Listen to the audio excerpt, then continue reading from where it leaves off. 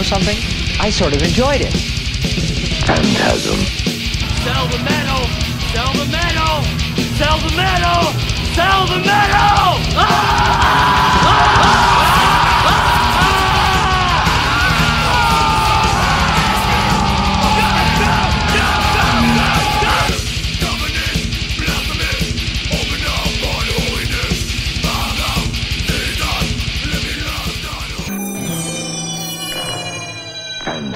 Hey, this is Dr. Vincent West, medical doctor with the Phantasm Podcast, and today I have a very, very special guest. We've got Danny from Cradle of Filth, amazing band. We're going to be talking about their tour. They're going to be doing touring stateside with Danzig, and also doing some headlining shows.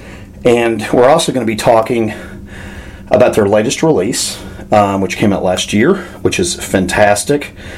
It came out Nuclear Blast Records. And of course, I am talking about Existence is Futile. Danny, how are you doing, my friend? Thank you so much for taking the time to do this today. My pleasure. Yeah, I'm doing good, yeah. A little bit of jet lag, but I'll survive. Well, we're so happy that you're over in the States about to do this amazing tour. I don't even know where to start here. Let's talk about this tour package. You and Danzig. How did that come about? I'm assuming you're probably a Danzig fan as well. Oh yeah, absolutely. Been a Danzig fan pretty much all my life. Misfits, Samhain, love his other stuff other than just his self-titled releases. Right. Erotica and his subsequent other little movie endeavours, his comic series. Yeah, I think it's a great opportunity. Don't ask me how it came about, really, because I think our booking agent just said, hey, I know you're a Danzig fan. This has just been put forward. Are you up for it? And it's a strange little tour. I think he's playing like 10 dates, right? 2 of which have an addition Tiger Army playing because he's... Danzig, that is undertaking the entirety of his second album, Lucifuge. And so, subsequently, to make it us worthwhile getting over to the States, and we almost didn't, and I'll tell you more about that in a second, we've had to do some filler dates in the US and Canada, which is great because, we get to headline, and sure. We're also playing some places Oklahoma City, which we haven't played for absolutely yonks. So, very much looking forward to it. We've got 3 days here rehearsing in LA. I should be there now, but I'm not. You're not taking my time away. The drummer's not even here. His PCR test, because yes, all that rigmarole still has to go on. Sure. Didn't come through when he was in Vienna in Austria. He was travelling with our guitarist. The guitarist got his PCR and met me in London to fly yesterday. Right. But the drummer is still there. He's flying this morning. We should be picking him up from LAX about 2 o'clock this afternoon. But yesterday, when I arrived, I had a bit of a problem getting into the country because years ago, we had to give a visa back because it took so long to turn it around because it was Christmas and New Year's, etc. Right. That we were afraid that we were going to let everybody down, and promoters and everything had to know that there's a big strong possibility that we weren't going to get these visas in time, which we didn't. So we cancelled them, but it now flags up every time I go to the States as a refusal, an entry refusal. Oh shit! Despite having a B2, which is a business visa. Sure. So yeah, I dragged off to a secondary passport control thing, and yesterday was the worst it's ever been. I was 3 hours waiting for someone to look at my passport and say, fine, carry on. At which point, obviously, our guitarist was sitting with my luggage in the airport, just going, what the fuck is going on? Right. But it was getting to the point where I was like, oh, I can't be bothered if I can get in or not now. I'm just so pissed off with it. And yeah, border control, they're not the most pleasant of people. They really are quite rude. When you come to a country, you expect, as ambassadors of said country, to be welcomed with smiles and nice words, maybe flowers. but no, you just get shouted at a lot and attitude. But I'm grateful that I'm in. I'm glad you're here too. And yes, as speaking from someone that came in from Mexico back into this country, they treat us the same way as do our law enforcement. There's some scary folks out there, and I'm sorry you had to go through that. It was awful. I live in Florida, so if I go into Mexico and come, it's a fucking mess. So I can only imagine what that was like, and you having to fly that far. And then you're right, they should be more like ambassadors, and they're not. They're more like Gestapo. But yeah, I'm sorry that you had to go through that. That's awful. But we're excited as hell that you're here. It's awesome, and thank you for doing this again. This is so cool. As far as the latest album, what type of when did the writing process on that begin for you for Existence is Futile? Well, whilst we were on the road in 2019, it was the busiest year that we ever had, I believe. Okay. We were touring everywhere, but we still managed to get some writing done. And once the touring finished, we were very lucky in respect that our touring finished just as COVID kind of broke. So we've done all our worlds, we've been out for 3 years in support of our previous record. Right. And the re-mistress version of Cruelty and the Beast as well. And we literally, like I said, we've been everywhere that year. So we actually sort of retired from that, gone with the record, and fortunately, just before the lockdowns hit in Britain, we were able to fly our drummer over from the Czech Republic, so we had the backbone of the album. Ashok, the other guitarist who lives in the Czech Republic, didn't actually make it to England until the summer, like 5 months later after we started the record. Okay. And we were working like 5 hours a day, 5-6 hours a day. It was very relaxed. I wish that could happen again. I don't believe that will ever happen again. And so it gave us plenty of time to sort of reevaluate and try new things and just generally chill out. So the first part of the lockdown, the first year of COVID was great for us. The second year, I just got bored as hell because it's like, right. I want this to go. And we were very fortunate in the fact that we managed to be one of the few bands that got over to the States last year, despite the massive COVID protocols in place. We had to get special visas to cost us an arm and a leg, literally. And we managed to, despite both support acts contracting COVID during the course of the tour, we managed to do all of that. So, yeah, it was a real labour of love, and very appreciative of the fact that we had that chance during, whereas a lot of other people were just sitting at home going, what the fuck am I doing? Right. Well, the album is fabulous, and as far as lyrically, was there a different approach for Existence is Futile than the previous records? Well, I always favour the gothic romance. So there's a few tracks on that are quintessentially Cradle, but overall, I think it's a little different. It's a bit more modern in context, a bit more socially aware, without sounding like we've become a punk outfit. I just thought that this record it wasn't born out. People saying, "Oh my god, you've written about the apocalypse. It's got to be about COVID." It's like, well, I think we just have one apocalypse after the other nowadays. Right. Obviously, with the Ukrainian war going on or the present, and, sure. The threat of nuclear extermination is ever more. It's worse now, I think, than during the Cold War and the Cuban Missile Crisis. Amen to that. You were right on that. So, I tell you, you and I are similar in age. Growing up with that, I think a lot of younger people don't realize how scary it is to revisit it again. I don't know how it is for you, Danny, but God, it's freaked me out. It's like... Well, if you've ever seen the BBC TV series about Chernobyl, and that was what, 82, 81, yes. Or whatever. Yes. I rewatched that recently, like prior to this war breaking out. It was like, when I say recently, it was last year, and that totally freaked me out.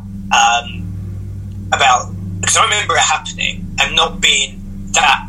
I was young, so it didn't dawn on me how disruptive it would be to the planet. But there was one point where they had to act. They literally had to get some of the army in and sacrifice them, knowing full well they were, they got more pay and free bottles of vodka, etc. Right. But they knew that they were fucked because the radiation was going to kill them all. But if they hadn't have done that and managed to keep the explosion under, the damage under control, the leak, half of Europe would have been completely devoid of vegetation. Oh my God! So imagine what the exodus of people would have done to the planet. Sure, it would have been insane, and that's just one. They had like another 86 or something different nuclear power plants, and now we've got the biggest nuclear power plant in Ukraine. It's sort of right in the midst of the fighting. Ugh. So it takes one stray missile, one idiot. It's just terrifying.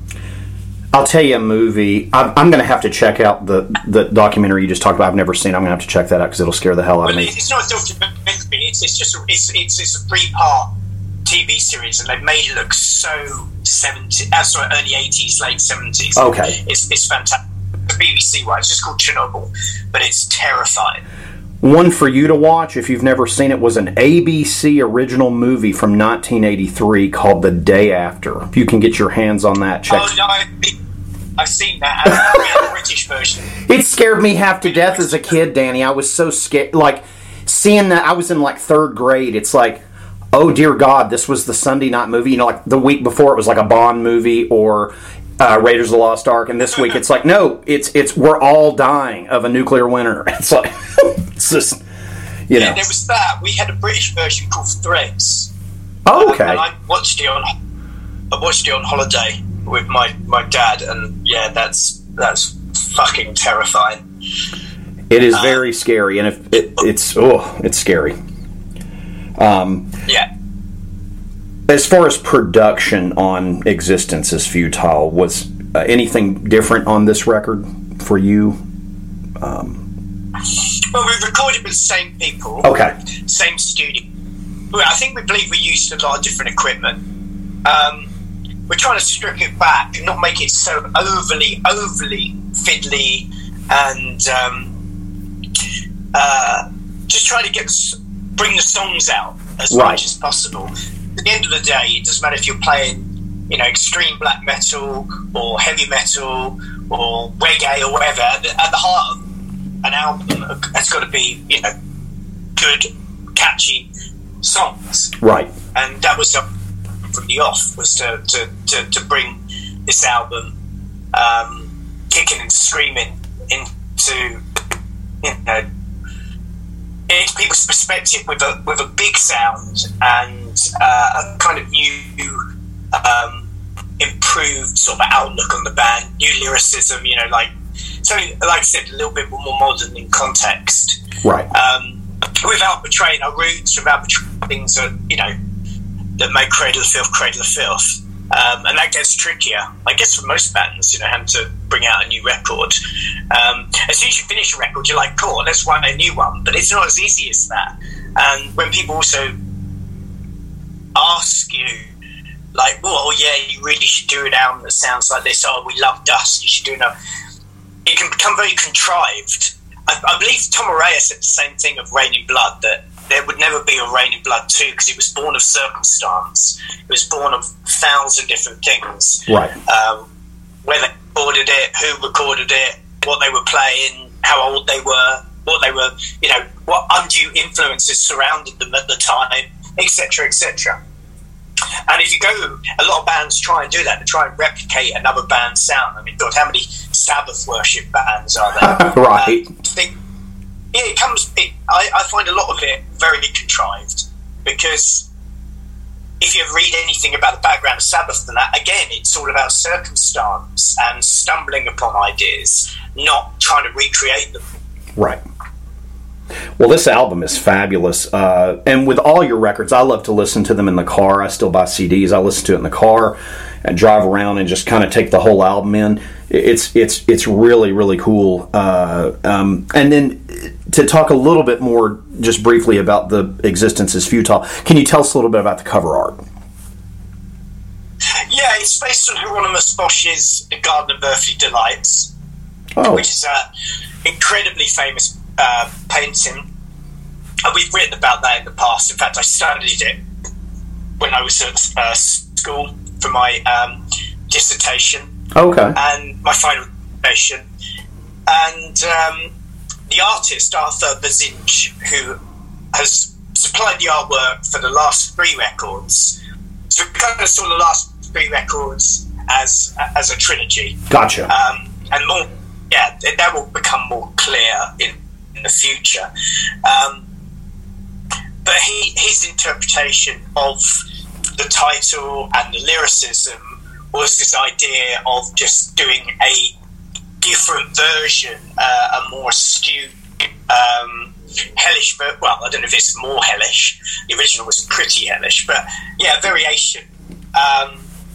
It's taken like the hawk-headed god from the 3rd panel, which represents hell in the original picture, and combine that with demons, portrait humans, and it's all about symbolism.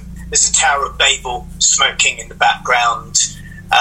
We wanted to go. We specifically asked him for that colour scheme as well.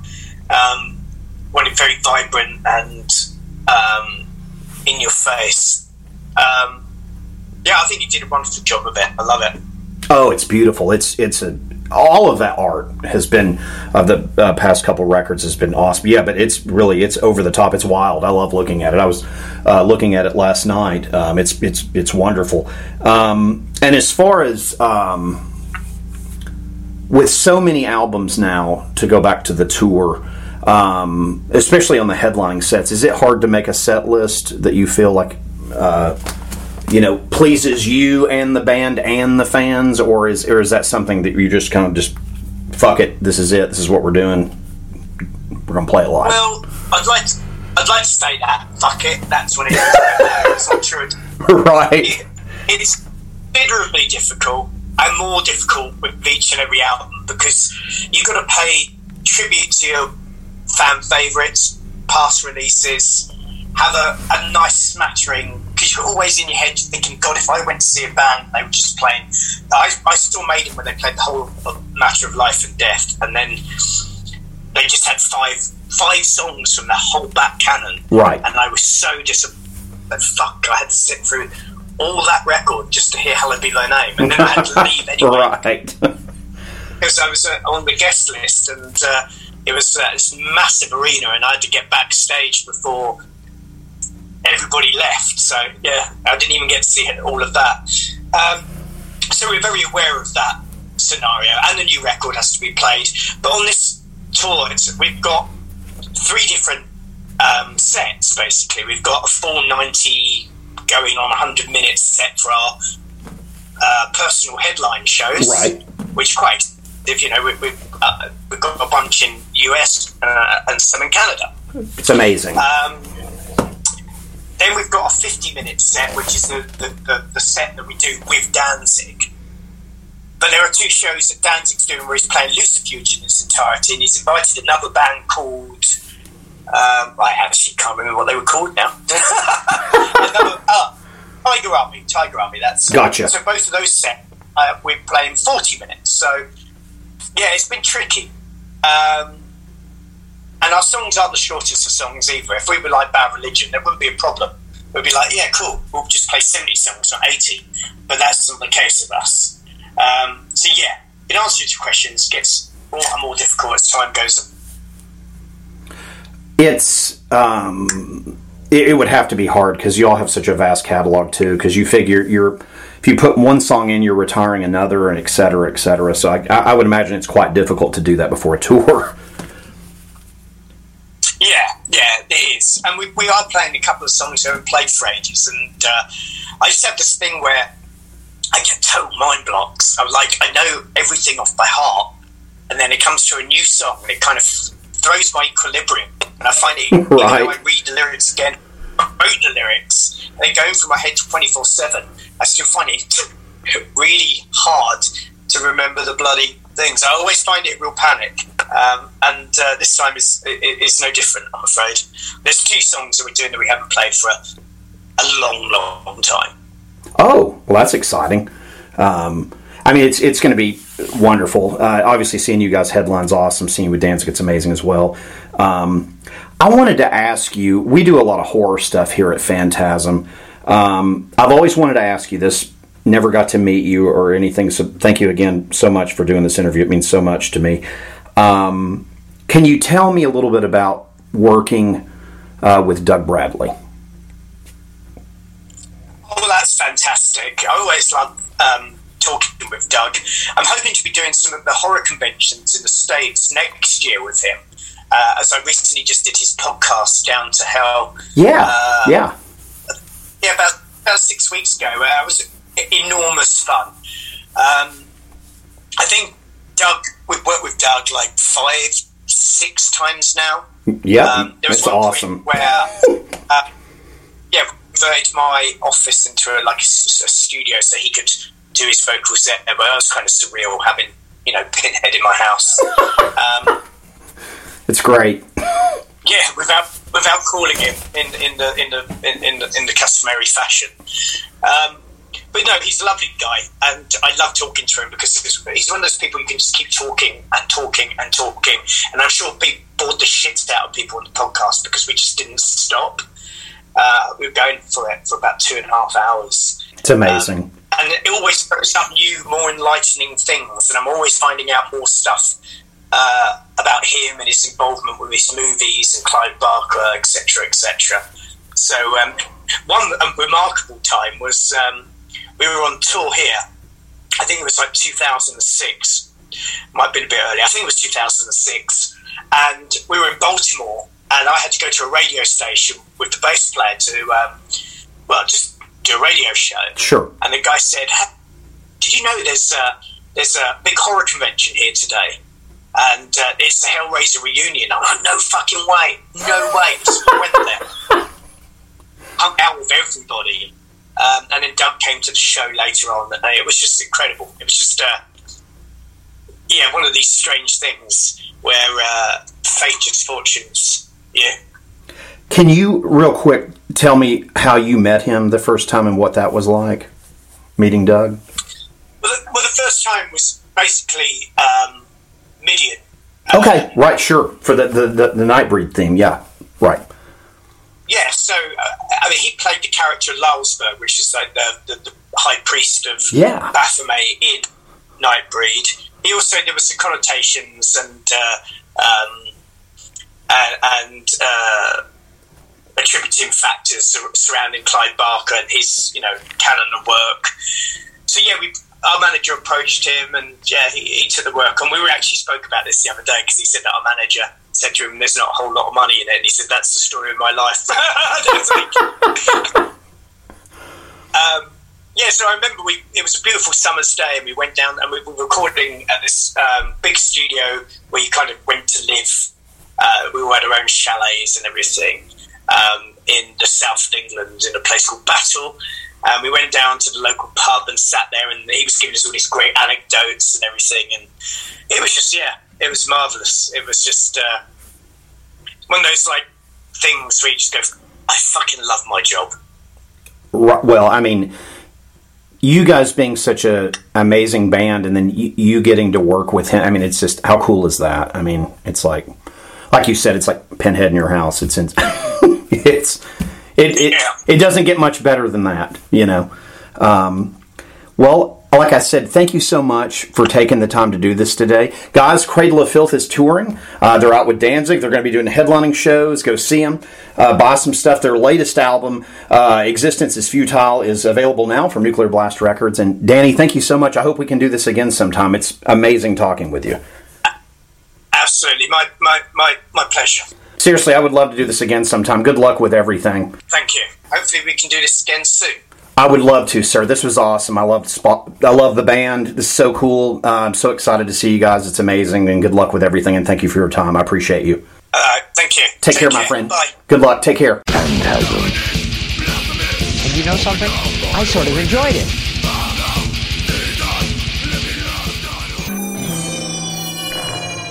Phantasm.